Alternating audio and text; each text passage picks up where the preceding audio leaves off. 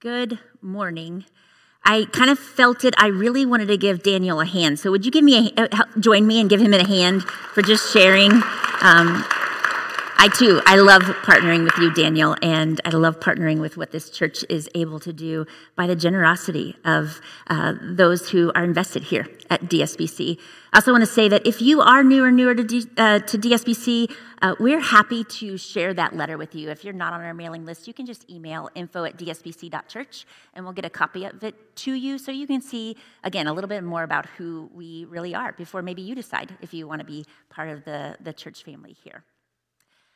So for those of you who don't know me, and as Daniel referred to me a couple times, I'm Dawn. I'm one of the ministers here at DSBC, and I am excited to be sharing the message with you today. Today we are going to be in Mark chapter 8. We have been for several months going through the Gospel of Mark together, and so today we're going to continue that. And I just need to give you a couple quick warnings. First of all, this morning we are going to be talking a lot about bread. A lot. I'm not kidding. Like a lot about bread.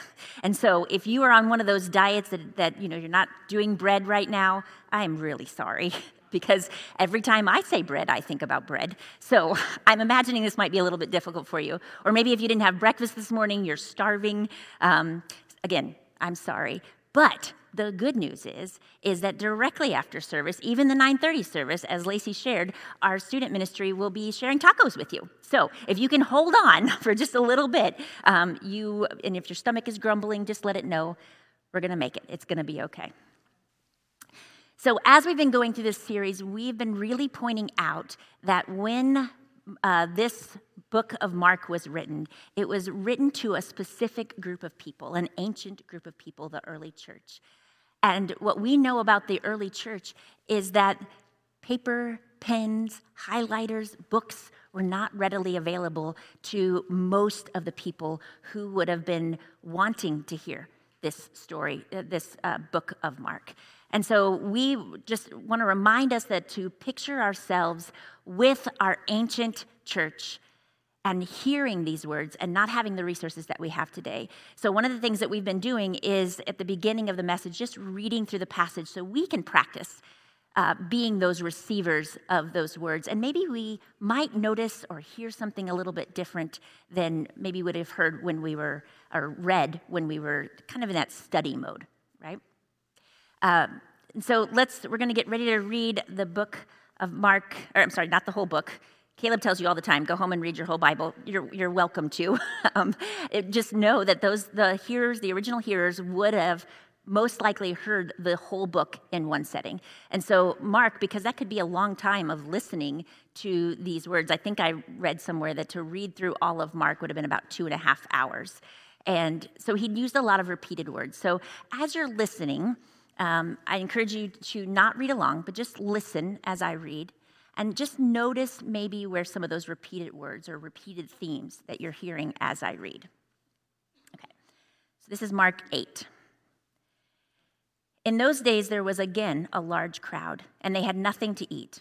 He, that is Jesus, called the disciples and said to them, I have compassion on the crowd, because they've already stayed with me for 3 days and they have nothing to eat. If I send them home hungry, they will collapse on the way, and some of them have come a really long distance. His disciples answered him, where can anyone get enough bread here in this desolate place to feed these people? How many loaves do you have? Jesus asked them. 7, they said. He commanded the crowd to sit down on the ground. Taking the 7 loaves, he gave thanks, he broke them, and he gave them to his disciples to set before the people. So the disciples served the bread to the crowd. The disciples also had a few small fish, and after Jesus had blessed those, he said these were to be served as well. The crowd ate, and they were satisfied. And then the disciples collected 7 large baskets of leftover pieces. About 4,000 people were there. Then Jesus dismissed them. And Jesus immediately got into a boat and with his disciples, and he went to the district of Dalmanutha.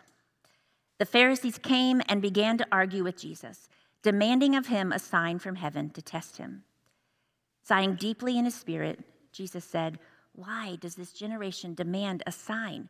Truly, I tell you, no sign will be given to this generation." Then Jesus left them, got back in the boat, and went to the other side. The disciples had forgotten to take bread and had only one loaf with them in the boat. Then Jesus gave them strict orders. "Watch out! Beware of the leaven of the Pharisees and the leaven of Herod." But the disciples were still discussing among themselves that they did not have any bread. Aware of this, Jesus said to them, "Why are you discussing the fact that you have no bread? Don't you understand or comprehend?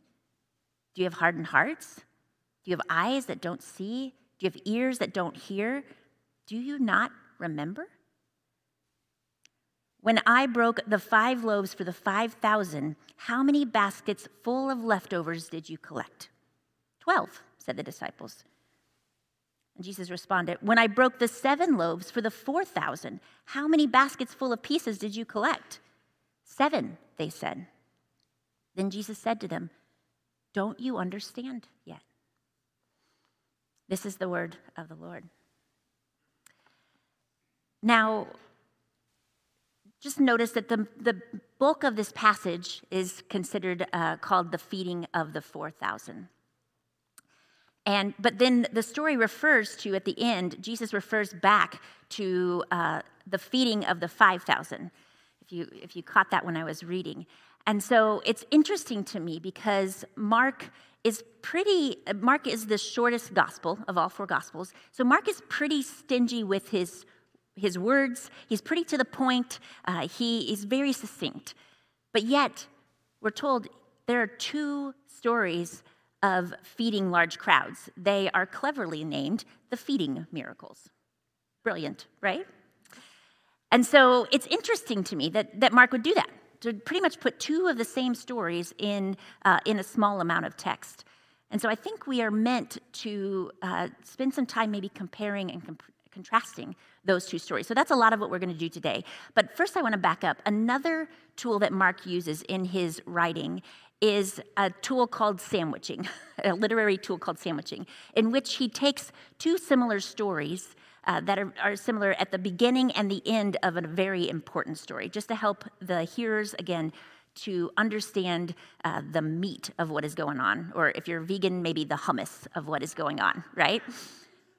So I just want to point out, I didn't read this, but the stories before and after our story today both included miracles in which Jesus healed a deaf and a mute man. So he healed the man's eyes and he healed the man's ears. Now, let me just ask you a question. It's really hard, so really pay attention. What are your ears used for? What's that? Hearing, right. And what are your eyes used for? Seeing, right. And so I just want to notice that on both ends, the bookends of this story, Jesus heals someone who can't see, someone who can't hear. And we know that seeing and hearing is pretty important. So I wonder why it might be important to our story. So let's dive in. We're going to start with verse 1. It says, "In those days, there was again a large crowd." Now, I'm just going to stop us there because we notice this word again. And it's again, while this is being read to the people, they're noticing or hearing this word again, which is tying them back to that first story, that first feeding miracle that is referred to later in the passage. So Mark wants to keep this forefront in their mind. "Those days, there was again a large crowd, and they had nothing to eat." We're going to pause right there. And I forgot to tell you in the beginning, another part of something that's really important for us to notice about the 2 different stories. And Caleb actually talked about this back in February. So if you don't remember this sermon, you're welcome to go back and listen to how he talks about the first feeding miracle. But in the first feeding miracle, they were in a land that was predominantly occupied by Jewish people. So the crowd was made up of mostly Jewish people. But in this case, the chapter before, we're revealed that Jesus is actually now in a predominantly non-Jewish area. What sometimes the Bible will refer to has been translated to called the Gentiles. But just notice that the Gentiles are not necessarily a specific people group or a nation state, but they are just considered the ethnic other. In fact, the Greek word is ethnos. So people who are not Jewish. Got it? Okay, so the first feeding miracle was predominantly Jewish people. Now our second feeding miracle is to predominantly non-Jewish people. And I just want you to note that in ancient times, ancient religious leaders would have not had anything to do with these ethnos, these others. So even that is a big deal, that Jesus is in this area and teaching these people. Okay, let's keep going. He called the disciples and he said to them, I have compassion on the crowd because they were already stayed with me for 3 days and they've had nothing to eat. And I want to call out this word compassion. So when I read the word compassion, I think, oh, that's sad. That's kind of a bummer.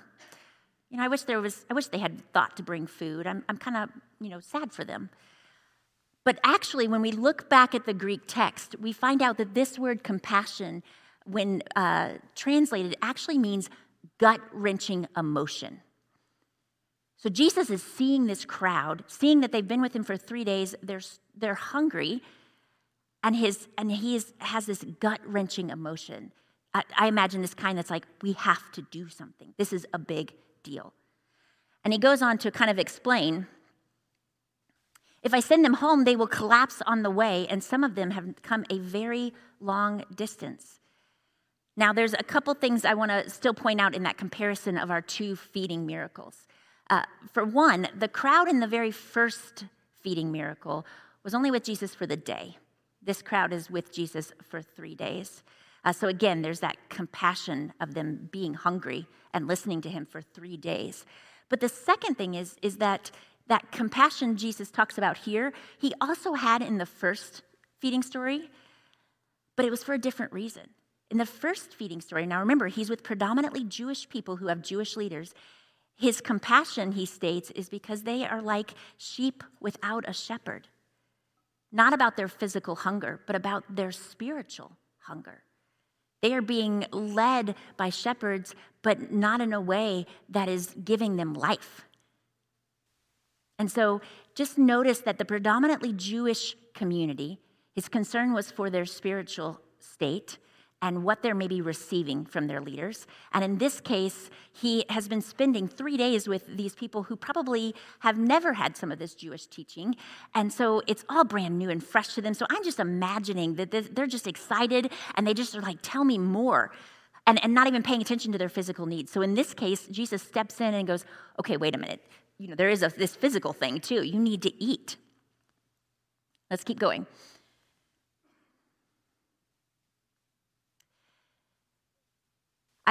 So his disciples answered him, where can anyone get enough bread here in this desolate place to feed these people?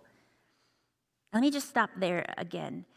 In the first story, the disciples were the one to go to Jesus and say, listen, you've been teaching all day. These people are probably hungry. We need to send them home. Jesus says, I have compassion for these people because they are sheep without a shepherd. But in this case, Jesus is the one that says, hey, disciples, these people are hungry. Jesus calls out the need, not the disciples in this case.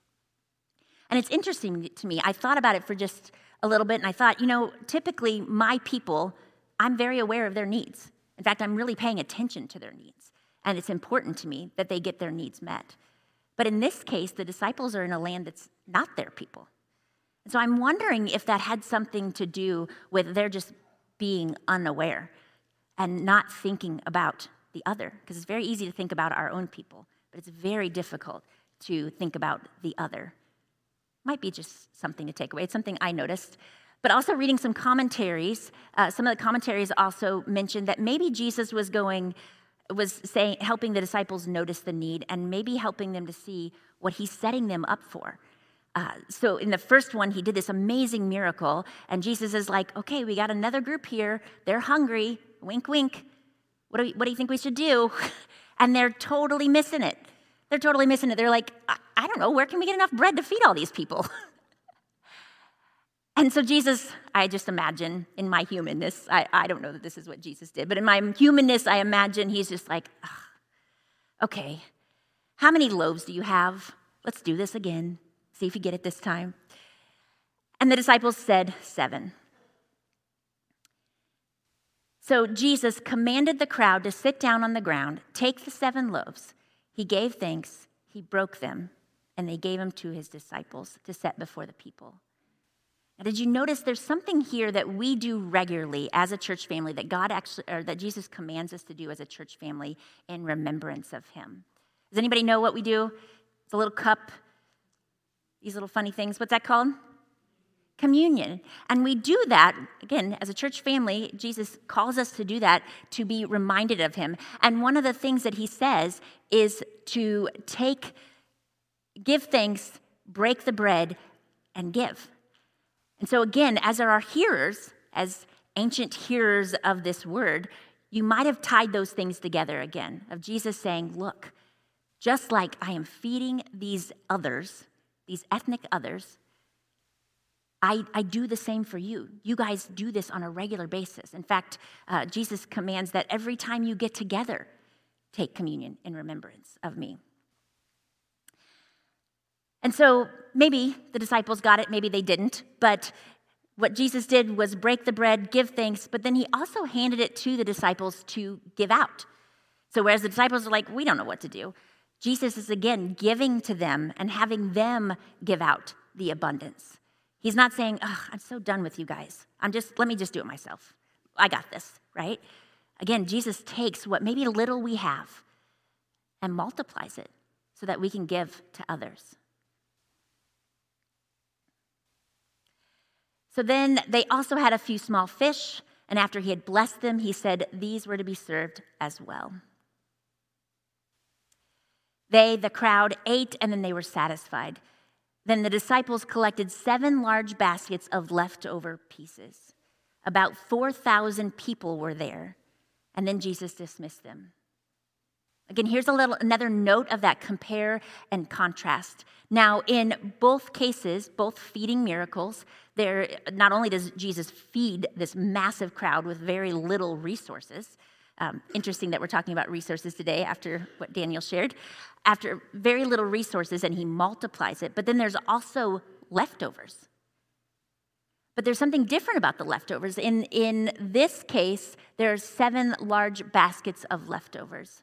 In the first case, there are 12 large baskets. And in ancient times, again, numbers actually had greater meaning than just their numeric value. They had assigned meaning. And so for some of the commentaries would say there were 12 baskets left over to represent the 12 tribes of Judah, or of Israel, the 12 tribes of Israel. And so the Jewish people, when they were fed by the feeding miracle, there was 12 baskets left over. And in this case, we're feeding the ethnic others, the Gentiles, and there's 7 baskets left over. And that could mean a couple different things. It could represent how the Jewish people grouped the ethnic others. They automatically put groupings in. Or it could mean, for some people, the number 7 represents the number of completion in the scriptures. And so if we take that route, we can maybe take the thought that Jesus is saying, look, my sharing the good news with these others, the ones that you have rejected, the ones you've kept on the margins, this is part of my mission, and my mission is completed by bringing them in. It might have been something for the hearers to ponder on. The other thing I want to notice, and it's just a little thing, but as a female, this is just meaningful to me. In the first feeding miracle, it says that there were 5,000 men, not counting women and children. And in the Jewish society, it was a very patriarchal society. And so to represent their understanding, they would have called out the men separate of the women and children. And so men, in some ways, had maybe more value. They certainly had the power. But in this case, when Jesus is completing his mission, and he's giving this message to the others, the ones who are on the margins, the ones who are forgotten about or maybe are not as important, he says there were 4,000 people. There were 4,000 humans, all humans gathered together, equal and important and valuable. And I don't know if that was his intent. That is just my feeling. But I also know that when we read Scripture, the Spirit gives us these little gifts that maybe are only just for me, and maybe you get a gift that's a little bit different. And that's why reading the Bible in community can give us this bigger picture of what maybe is going on in the Scripture and in what Jesus is trying to help us to take away. So Jesus dismissed the crowd, and they move on. Then Jesus immediately got into the boat with his disciples and went to the district of Dalmanutha. I don't know if that's the right way to say that, so I'm sorry. Don't repeat that to anybody. That might be smarter than me, which could be a lot. But anyway, the point is he got in the boat, his disciples, and they went over to this city that was really back to the primarily Jewish communities. And we know that because the Pharisees came and began to argue with Jesus, demanding of Jesus a sign from heaven to test him. Jesus has been doing miracles, right? We've been going through Mark. There's miracle after miracle after miracle. But these Pharisees, they're just like, we need more proof. We need more proof. And they're just arguing with him. And I love Jesus' response. Watch this. Sighing deeply in his spirit, which I would agree with. I would do too. He's like, why? Why does this generation demand a sign? Truly, I tell you, no sign will be given to this generation. Then he left them, got back in the boat, and went back to the other side. It's like, I'm out. I'm done. Like, you guys are going to keep arguing with me. You're not the people I need to talk to or want to be part of. But I also want to notice, this might be a little bit confusing, and we recognize that reading the Bible is confusing. You're always going to find things that don't make sense. Again, this is why it's valuable to read Scripture in community. But it says, truly, I tell you, no sign will be given to this generation. But Jesus had just done a ton of signs, right? We saw all kinds of miracles. And we also know that Jesus is headed to the cross and he's going to be raised from the dead, which is the ultimate miracle, right? So that's a little bit confusing. Does it seem like Jesus is maybe lying here? It doesn't make any sense. But actually, when we dig in a little bit, we would find that these words, almost word for word, are actually found way back in the Old Testament when God drew the Israelites out of Egypt's captivity.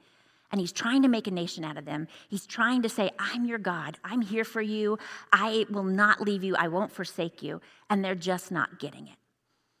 And so God has Moses say this phrase, why do you keep demanding signs? I'm not going to give you any more signs because you're just not getting it. And the Pharisees, who were the group of people who they lived in the Old Testament scriptures, that was their bread and butter. They loved every law. In fact, they created extra laws that made sense of the first laws. Like they were all about law and order. And so hearing this, we believe that the Pharisees would have been like, oh, you're calling me those people? Really? We're the right ones. Why would you associate us with those early people who didn't know anything? It's just, again, interesting. But Jesus is done, and he's like, I'm out. We're going back. So he goes back. But then the sweet disciples, it's really funny. I have to say this. When I was reading, it's really funny. Some of the commentaries were like, they call these sections the dulling of the disciples. Pardon me saying this, but really, they're just getting dumber and dumber. Like, they're with Jesus all this time, and they're just getting dumb. They're just not getting it. You're just like, really? So, the disciples had forgotten to take bread and had only one loaf with them in the boat. What do we have in abundance of here, people? We got bread, right? We got bread everywhere. We've got this man who can multiply the bread, and you forget the bread, and you're focused on the bread. It's kind of silly, isn't it, don't you think? Let's keep going. But then Jesus responds, and this is even stranger. Then Jesus gives them strict orders. Watch out. Beware of the leaven of the Pharisees and the leaven of Herod. But you know what? The disciples, they were just still discussing the fact that they didn't have any bread. Like, super confusing, right? You've got like this bread need and the disciples are missing it. And then you got Jesus talking about the Pharisees and Herod. And he's talking about leaven, yeast. So there is a bread connection there. But then the disciples are just like, but we still have no bread. So what? So it's kind of weird. You can see disciples are missing it a little bit. But one thing I want to point out is that why would Jesus kind of pull this statement out? Like he's trying to teach them. He's noticing they're not getting it, and he's headed to the cross. There's not much time left. So he's trying to help these disciples understand. He's like, you know what? Maybe if you're so obsessed with bread, maybe I can put this in terms that will help you. And so he's telling them, beware of the leaven of the Pharisees and the leaven of Herod. Now, you guys, if you've seen yeast added to dough, what happens when the yeast is added to dough? It expands, right? Yeah. It gets bigger. And the yeast impacts every bit of that dough, doesn't it? And it smells wonderful. It's really bread. It's wonderful. But he's saying, beware. This additive, this leaven, when it is added to what I am saying, it infects everything and it grows. And so it's interesting to me that he would specifically point out the Pharisees and the Herodians, those who followed Herod. And I think it was this. In the commentaries and things like that I've read, I'm thinking he's making this point. First of all, we have talked before, many of the Bible stories only focus on the 12 disciples. You know, we hear those stories, but there's actually hundreds of disciples that are following Jesus. And more than likely, there are ex-Pharisees and ex-Herodians who are also following Jesus. And so I don't know if they're in the boat too, but maybe he's helping them to understand, hey, you've had this teaching, you've lived this life, and now you're trying to live the life of following me. Beware. Don't take those things and add it to what I'm saying. And now Jesus could have just been like, anybody who's not me, don't do these things. But instead, he specifically calls out the Pharisees, who, if you remember, I told you earlier, were super focused on the law. They studied every single one of those words in Scripture, and they held onto that with a tight fist, and they ruled the Jewish people through those words. That's all that mattered to them. And then you've got the Herodians, who were following Herod, who were believing that if they could just get in positions of power, national power within the Roman occupation, maybe one day they might be able to overthrow the Roman government. So their focus was on power.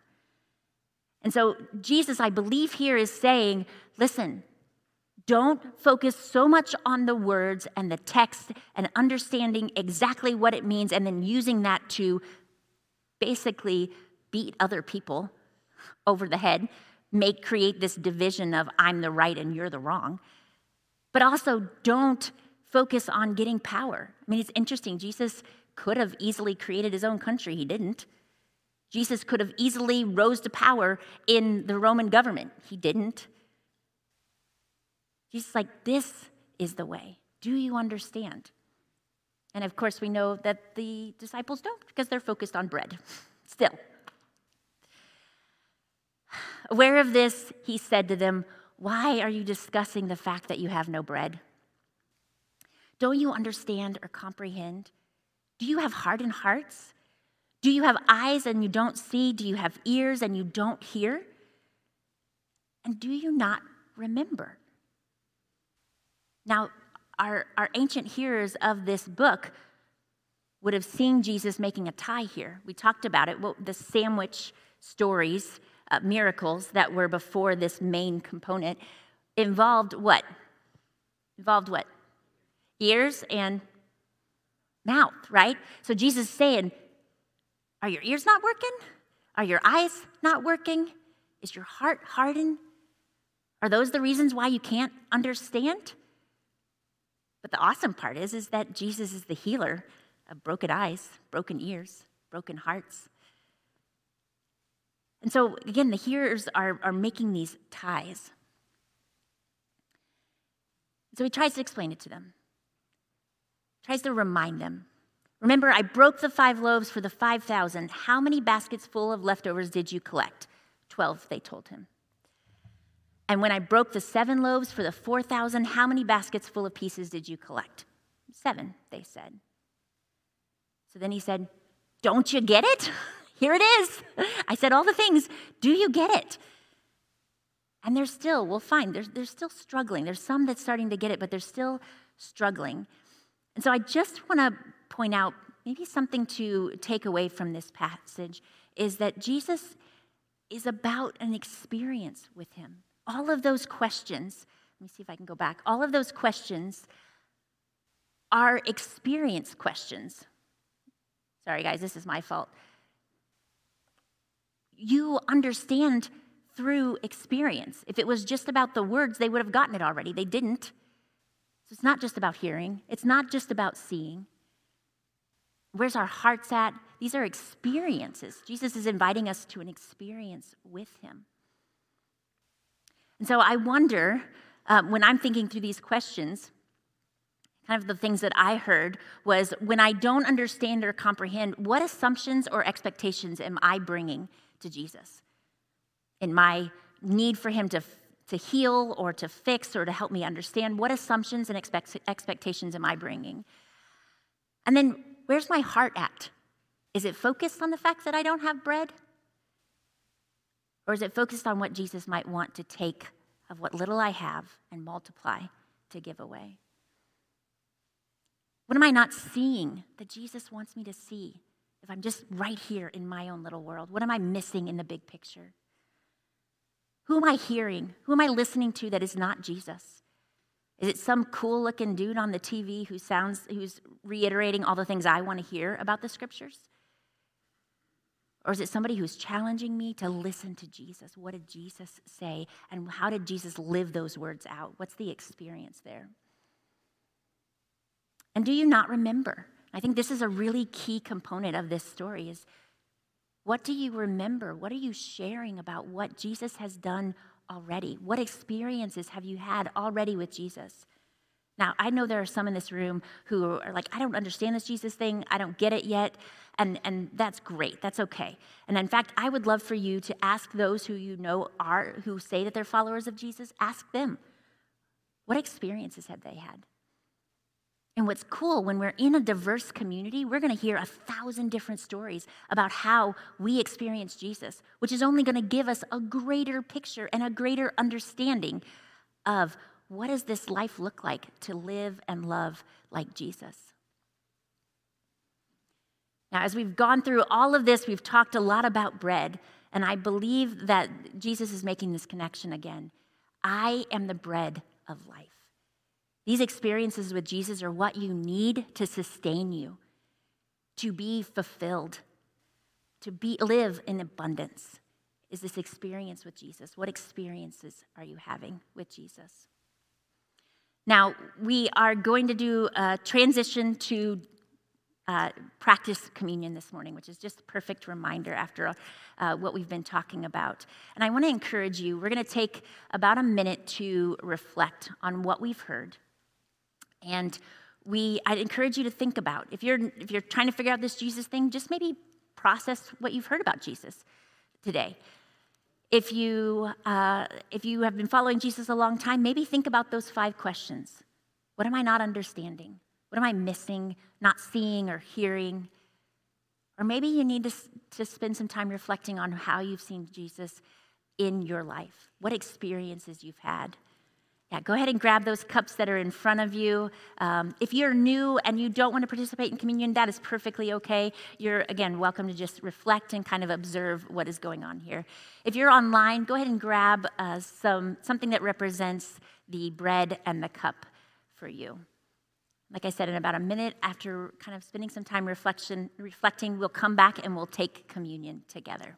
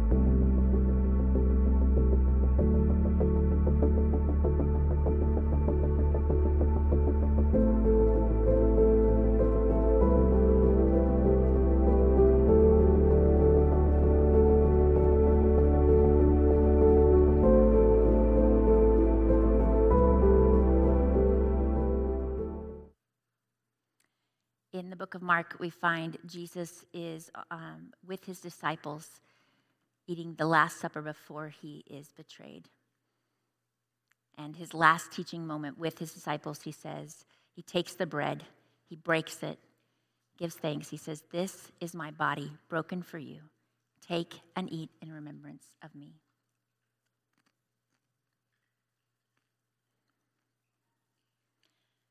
In the same way, he takes the cup and he said, "This is my blood of the new covenant. Drink in remembrance of me."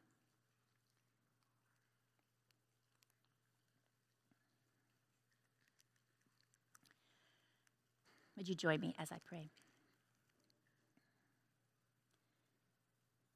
Jesus, may it sink into our souls, into our very being, that you are the bread of life, the very sustenance that we need every single day, that you show us how to connect with the Father in and day out, every moment of every day. I pray that you would remind us, help us to remember how we've experienced you, help us to see all the ways that you are working around us, even if it doesn't make sense. Help us to hear your words and know how to live them out, how to share them with others in a way that is honoring and glorifying to you. Thank you that you don't give up. You constantly are working towards our understanding. In your name, amen.